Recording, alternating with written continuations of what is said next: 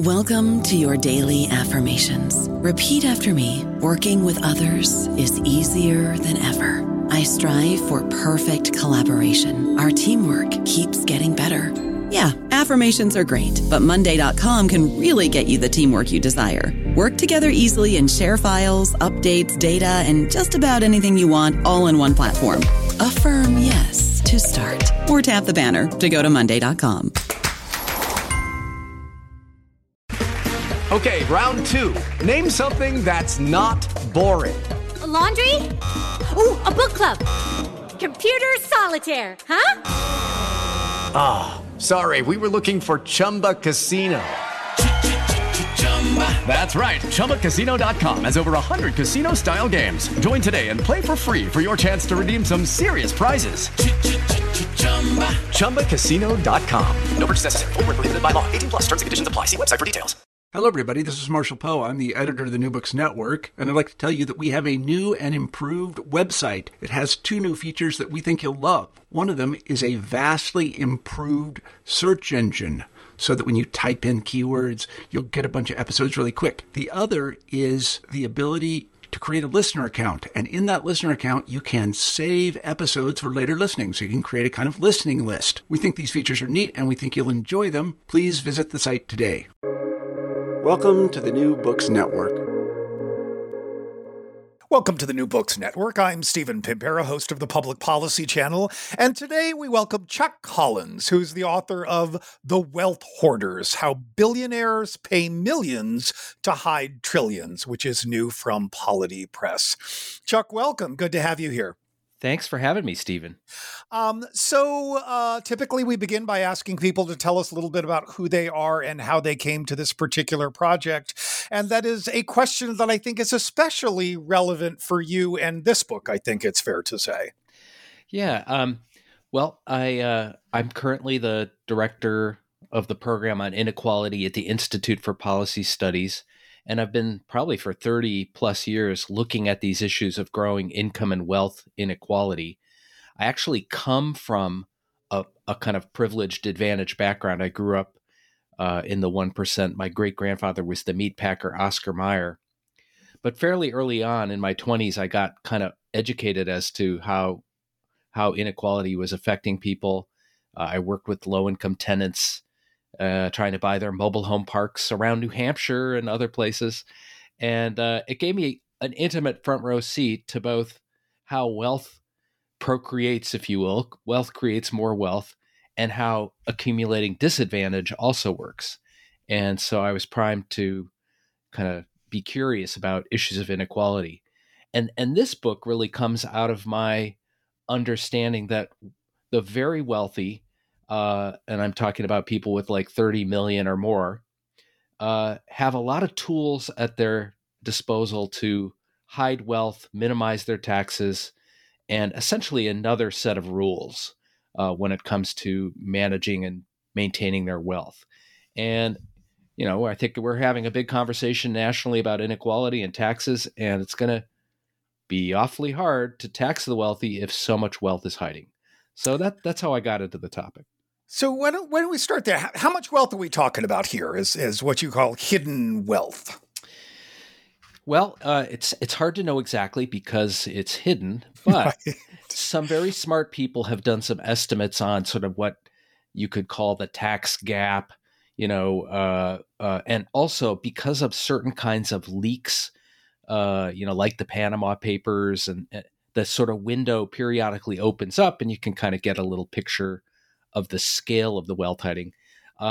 Berkeley economist Gabriel Zucman estimates it's about 8% of the world's wealth. And a number of other books, the estimate ranges now, I think, from about 24 trillion to about 36 trillion in hidden wealth at the global level.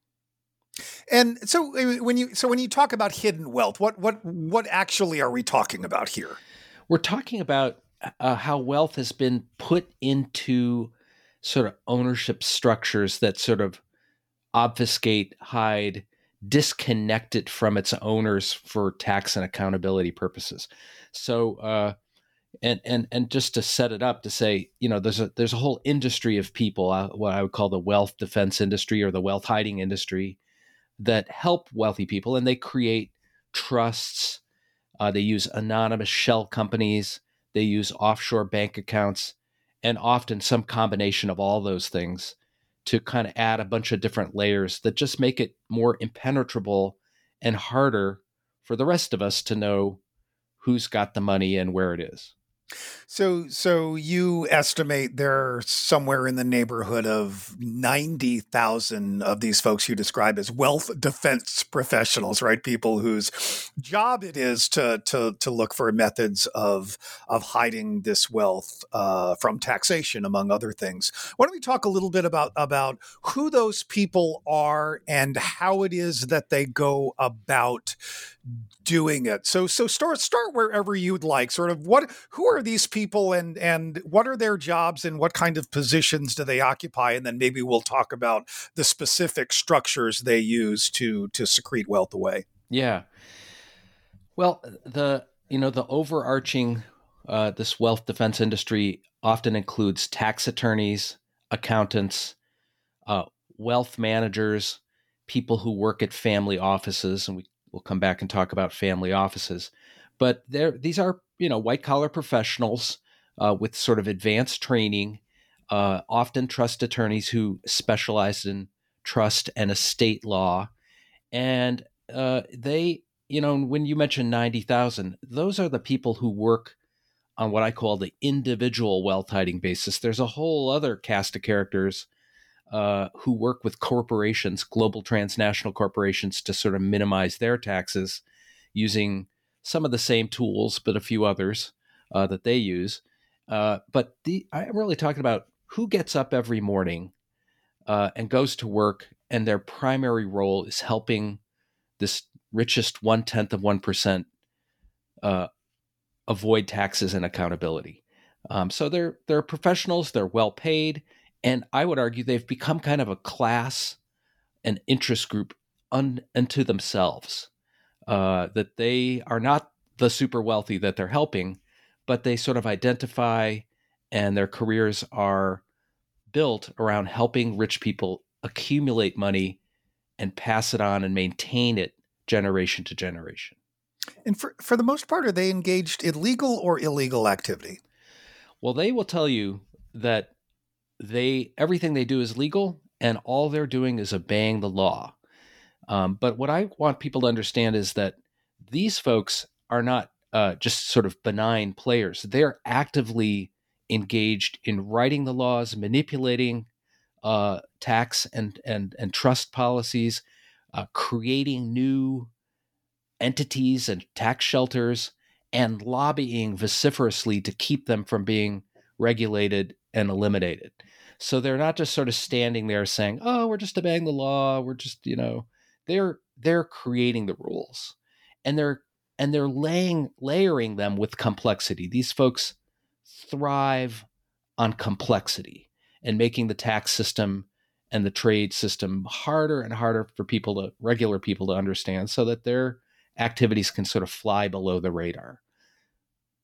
And that complexity, I mean, it's, if you think about sort of tax enforcement in the United States, it becomes its own kind of virtue, right? Because if you create a sufficiently complicated tax structure with an IRS that has been consistently underfunded for many, many years now, it's literally impossible for those government agencies to do the work of untangling that ownership because of the very complexity, right?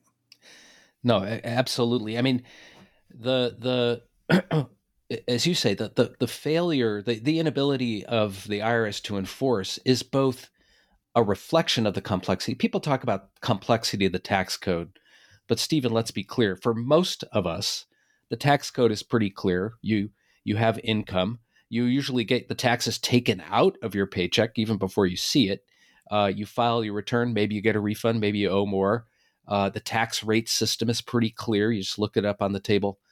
Most of the pile of paper, the complexity of the tax code, is really in the machinations of this top 1% and really top 1/10 of 1% of wealth managers. They're the ones that are creating complicated, business holding companies and interactions between grant or retained annuity trusts and trust officers, created in other countries, and that's where the complexity comes in.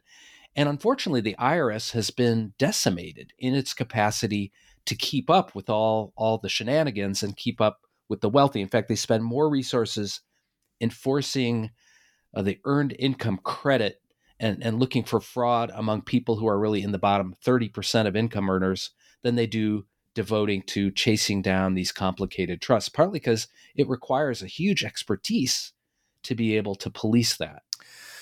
So why don't we get into the weeds a little bit and talk a little bit about some of the vehicles? Can you tell folks a little bit what an asset protection trust is and the role that it plays in this kind of activity? Yeah. Now, I should say I'm not really an expert on trust law, but part of writing this book, what was fun was going to some of these experts and having them hold my hand and try to explain some of these things. And the thing that's fascinating about trusts is, first of all, most people don't know what they are. You may have heard of like a special needs trust. And one of the things that the sort of typical trust and the justification for a trust is, okay, you have a family member with a disability, a child. You anticipate that child will outlive you, so you create a trust. And you create the trust by putting the money into it, and you have a trustee and you have a beneficiary. So there's sort of three parts of the trust. The grantor, the person who creates it, the trustee, and the beneficiary. An asset protection trust sort of uses that same thing. I'm going to put my money outside the reach of creditors, outside the reach of disgruntled coworkers, maybe ex-spouses.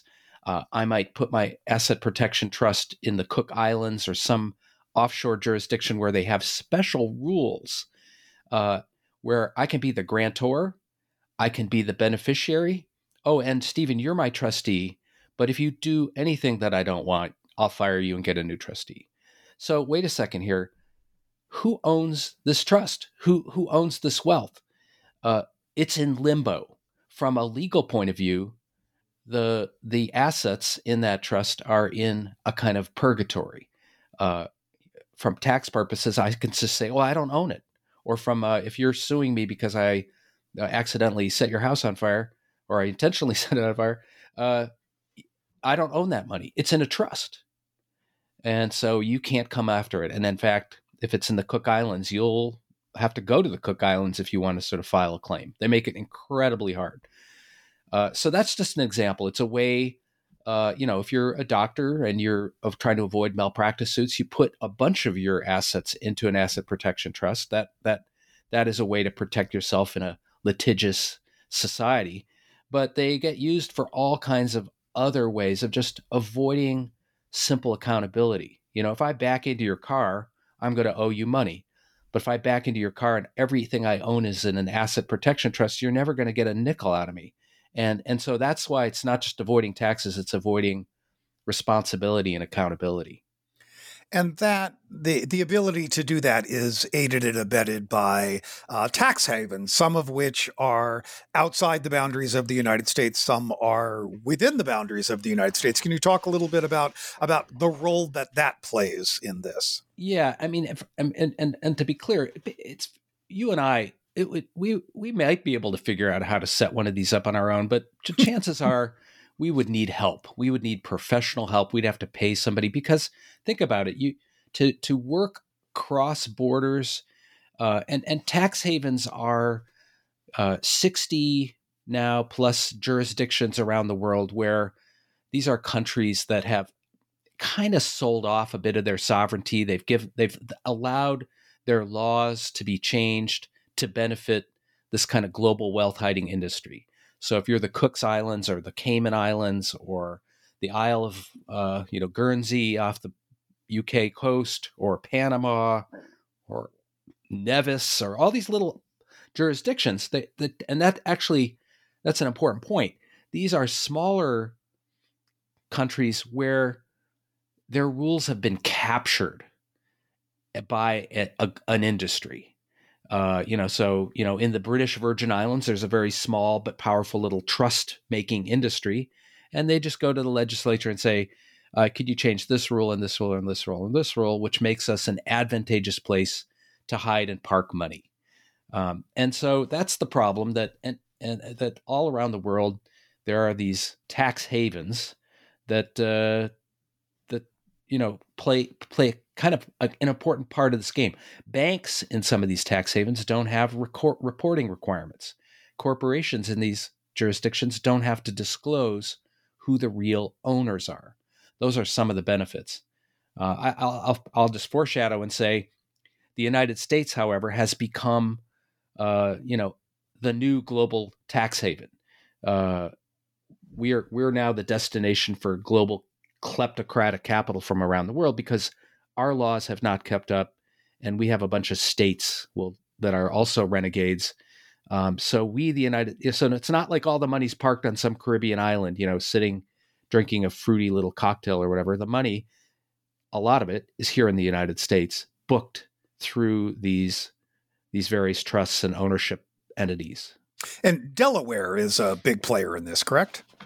Yeah, Delaware is kind of like the weak link in the system because historically Delaware has been a very pro-corporate state. They have limited liability company laws that, it's harder to get a library card than it is to create an anonymous LLC in Delaware. Because to get a library card, Stephen, you have to prove who you are as a real human being and where you live. And you don't need to prove that to create a Delaware LLC. And so if you are a sex trafficker or a global dictator trying to hide money that you stole from your own people, or you're a lawyer for Donald Trump, you love Delaware LLCs because you don't have to disclose anything. I don't know about you, but I'm very busy and I don't have a lot of time to cook. That's why I subscribe to Factor. Eating better is easy with Factor's delicious, ready-to-eat meals. Every fresh, never frozen meal is chef-crafted, dietitian approved, and ready to go in just 2 minutes. You'll have over 35 different options to choose from every week, including Calorie Smart, Protein Plus, and Keto. These are 2-minute meals. Factor meals are ready to eat and heat, so there's no prepping, cooking, or cleanup needed. They're flexible for your schedule. Get as much or as little as you need by choosing your meals every week. Factor is the perfect solution if you're looking for fast, premium options with no cooking required. Sign up and save. We've done the math, and this is important. Factor is less expensive than takeout, and every meal is dietitian approved to be nutritious and delicious. Head to factormeals.com/NBN50 and use code NBN50 to get 50% off. That's code NBN50 at factormeals.com/NBN50 to get 50% off. Shipping can make or break a sale, so optimize how you ship your orders with ShipStation. They make it easy to automate and manage orders no matter how big your business grows. And they might even be able to help reduce shipping and warehouse costs. So optimize and keep up your momentum for growth with ShipStation. Sign up for your free 60-day trial now at ShipStation.com and use the code POD. That's ShipStation.com with the code POD.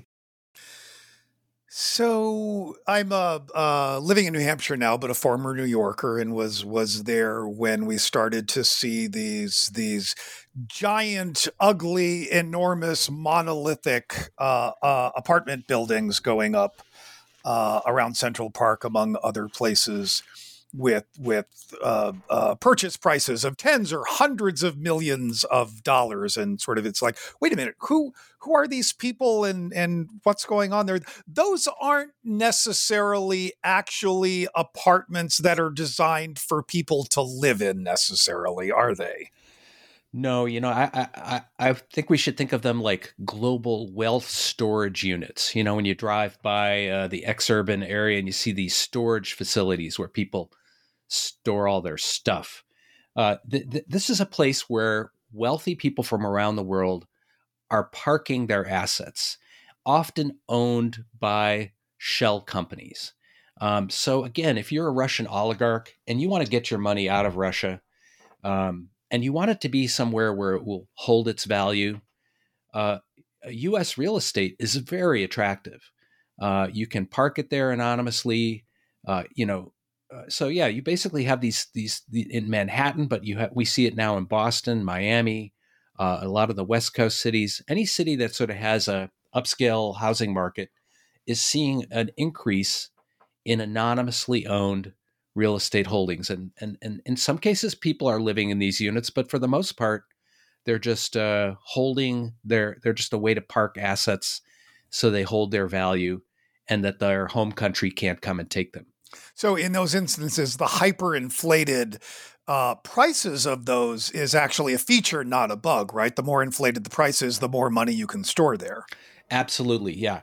And this has a a downside. Obviously, I mean, it has some upside for people who are in the building trades, and maybe if you're providing service-rich lifestyle, which some of these places advertise. But it also drives up the cost of land. It obviously wastes a huge amount of resources. It diverts construction and resources to building these monolithic buildings that no one's going to live in. So it has a downside. It disrupts the local housing market and the affordable housing market in a lot of larger cities. And art winds up working in a similar kind of way, yes? Well, yeah, if you think about any asset that holds value is attractive if your goal is to get your money out of, I'm going to take my money that I stole from the people of Angola, siphon it through a bunch of shell corporations in Europe, and then where am I going to park it so my billions will hold their value?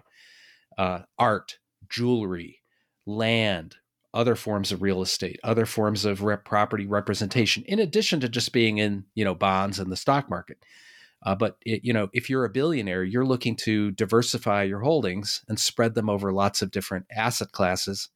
And that's why art has become, at the global level, another wealth storage value entity. So you made reference earlier to the family office. Can you talk a little bit about what that is and the role that they play in this? Yeah, I mean, a family office is a way in which families organize really with two overarching goals. Preserve the existing wealth they have and pass it on to children. And there's nothing sort of inherently sinister about the idea of a family office, except inherent to their purpose is sort of dynasty building. And the earliest family offices were in the United States were, John D. Rockefeller, where, instead of hiring out, for attorneys and accountants and everything, he sort of said, well, why don't I just bring this all in-house and have these people directly report to me as opposed to some bank. And so he essentially created his own internal management. And, I'm from Boston. Boston was sort of an early center of family offices. There were several hundred in the early 80s, all serving sort of old wealth New England families. And they, they're sort of the financial butlers. They can handle a lot, everything from, charitable foundations, trust and estate planning. They can do education programs for the next generation. They can do way more than that. They can provide services and financial bookkeeping and bill pay services. And but really central to their mission is protecting the assets and figuring out how to pass as much on to the next generation as possible. And so tax avoidance and tax dodging is central to their purpose. And just the number of family offices has exploded as the concentration of wealth globally has grown. We've gone from maybe 1,000 family offices in the 80s to more than 10,000 globally, with 1,000 in London alone. So now every super wealthy person wants to have their own family office. And I mean, you encountered this firsthand, right? You ran across some of these people when you were confronting what to do with your own inheritance, and they were utterly mortified by the fact that you were considering giving it away. What was that experience like? Well, as a young Midwesterner, I wasn't really from a gilded family, but, I was living in Boston, and I had this kind of wacky idea that I think I want to give away these assets. I don't think I want to hold on to them. I don't really like this idea of sort of inherited wealth. I want to kind of make my own way, which is completely foolish notion that in reality, I have so much advantage hardwired. I could give away all my money and I'd still be, white, male, and middle class in America, Yeah. But I got a window into this world. I made some friends. I met a woman who was kind of like the scion of an old New England family. She sort of took me under her wing, tried to talk me out of, doing silly things like giving away my wealth and assets. And she invited me to her family office. And I remember at the time going, "What's a family office?" And she's like, "Well, this is where we, it was up on this skyscraper on State Street overlooking Boston Harbor. I'm like, what happens here? Oh, well, we manage the family, wealth here, Oh, do people know about this? No, we don't hide it, but we don't advertise it. There's several hundred of these family offices. And it just gave me this window into like, there's a whole lot of people working to help the super rich stay super rich, and there's this idea, Stephen, that, in a democratic, healthy society that has a working tax system, wealth doesn't accelerate over generations. You have somebody who, maybe in the case of these old New England fortunes, had a lot of logging camps in northern New England and had a big timber wealth. But the idea is like shirt sleeves to shirt sleeves in 3 generations. The first generation of wealth create the wealth, and then the next generation is spending the wealth. And by the 3rd or 4th generation, people have to go back to get a job. They're not just like sitting there living off of inherited wealth. And part of that is they have children and the wealth disperses and they pay their taxes and maybe they even share some through charity. That is I would say, the natural order of wealth in a healthy democratic society where the rich are also paying taxes. Now we're seeing wealth accumulate, accelerate. Sam Walton in 1983 had, $2 billion. Now the Waltons have $250 billion. Well, how is that possible? Well, this industry is helping arrest that natural process of wealth dispersal and helping to preserve, protect, and expand wealth over generations. And that's dynasty building. And, that's like bringing feudalism to America. Because if you just play that out 20 years, we're going to be living in a society where the sons and daughters of today's billionaires will be dominating our politics and economy and philanthropy. Their wealth, even their philanthropic wealth, will become like a dynastic form of power and influence. So if you care about self-governing democracy and fair taxes, this is a problem. So that feels like a perfect segue. What do we do about it? Well, I've kind of spelled it out, and sometimes I think maybe I overcomplicate the story.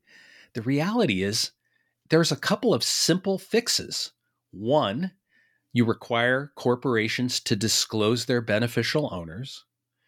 2, you outlaw trusts that simply have no real meaningful purpose other than tax avoidance. You outlaw tax loopholes. 3, you enforce it. You put the resources into making sure that the rich are complying. And then 4, you sort of enter into kind of a global set of treaties where you say you want to do business with the United States, you need to meet these transparency requirements.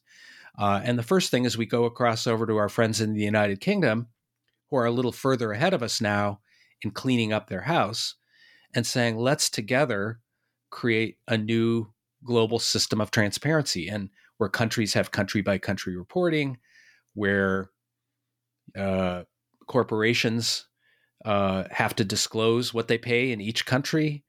And then all these tiny little secrecy jurisdictions, it's not that hard to say to Belize, hey, Belize, I know you're like the debt grifter's paradise here, but do you want tourists from the United States? Do you want to be part of our global trade regime? Do you want, foreign aid? Okay, well, if you want those things, you're free to keep being a debtor's tax haven for the 1% of the people in Belize who benefit from that. But we want you to rejoin the wealth of nations and help us close down this global wealth hiding apparatus. Now, that sounds like a simple list, but it is a political lift.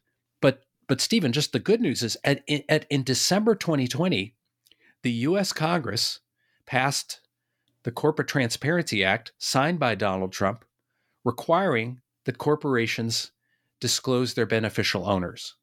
It was part of the National Defense Authorization Act. It was widely supported by law enforcement and financial accountability groups, Republicans and Democrats. It has some weak links. It doesn't include trusts and partnerships. So there's some loopholes that the wealth defense industry is going to obviously use to get around it. But it's a great first step. There's a whole lot of talk right now and putting a lot more money into enforcement, rebuilding the capacity of the IRS to monitor rich taxpayers. So I think we're on track to move in the right. We're moving in the right direction. But I guess sort of I do think about the politics a lot, as you made reference to earlier. We've got already a political system that is disproportionately controlled by and influenced by people of means, right? And there are now an enormous body of scholarship built over the last 20 years or so documenting that. That's just not, crazy lefty complaining. It's actually well documented that we've got a political system that is largely unresponsive to the needs of larger and larger shares of the population. So all of those people with an enormous stake in maintaining their influence and control surely are not going to go down without a fight. And what was it? Just recently, the Republican the members of Congress put forward a proposal to further weaken inheritance taxes. So, I mean, it sounds as if you are hopeful. Do you really think that there are means to fight back against what is already entrenched influence? Well, you describe it perfectly. I mean, we have a political system that has been captured by the wealthy, by the wealthy and maybe a couple thousand global corporations. We're up against this politically powerful wealth defense industry. I mean, these are people whose jobs depend on, continued accumulation, and Upton Sinclair used to say it's very difficult to get a man to understand something when his salary depends on his not understanding it. So there's 90,000 people who, no, I should say not all of them, but there's a lot of people who are sort of like, hey, what's the problem here? The good news, I mean, the reason I wrote this book is because I just want to have these conversations that you and I are having so that the wider public understands that not only do we need to increase taxes on the wealthy, which a large majority of people now support, but that it's going to be really hard to do it if we don't plug up these holes and deal with the hidden wealth problem. And I believe that these proposals that we're talking about would be widely supported if people understood them. So there is an really important educational piece of this work. But then you start to have people win and lose elections based on who are they going to stand with. Are they going to stand with the 1/10 of 1% and the wealth hoarding sector and these laws that are going to just protect them? Or are you going to, support the vast majority of people who think that we should make a simpler, more transparent tax system? So I think it will take some education and a social movement. But I take heart, for instance, Joe Biden, here, our current president, he is from Delaware, right? He represented Delaware for 36 years in the U.S. Senate. He finally came around in support of this national transparency bill, along with the attorney general from Delaware. They were just embarrassed, when the premier sort of child pornography website, Backpages, or I forget what it's called, is a Delaware LLC. And 90% of child sex abuse abductions are run through these Delaware companies. It starts to get a little embarrassing that you are the brothel for global capital, right? So even Delaware is starting to rethink aspects of their secrecy. So I think that, I'm hopeful. Senator Warren's wealth tax bill has some really powerful provisions in it for enforcement. Senator Sanders and others have introduced reforms to the inheritance tax. You mentioned the estate tax that would outlaw certain kinds of trusts. That is radical stuff, and I think really meaningful in this political moment. You've been listening to the Public Policy Channel of the New Books Network, and we have been speaking with Chuck Collins, who has been telling us about his new book, The Wealth Hoarders, How Billionaires Pay Millions to Hide Trillions, out from Polity Press. Chuck, thank you so much. Thanks, Stephen.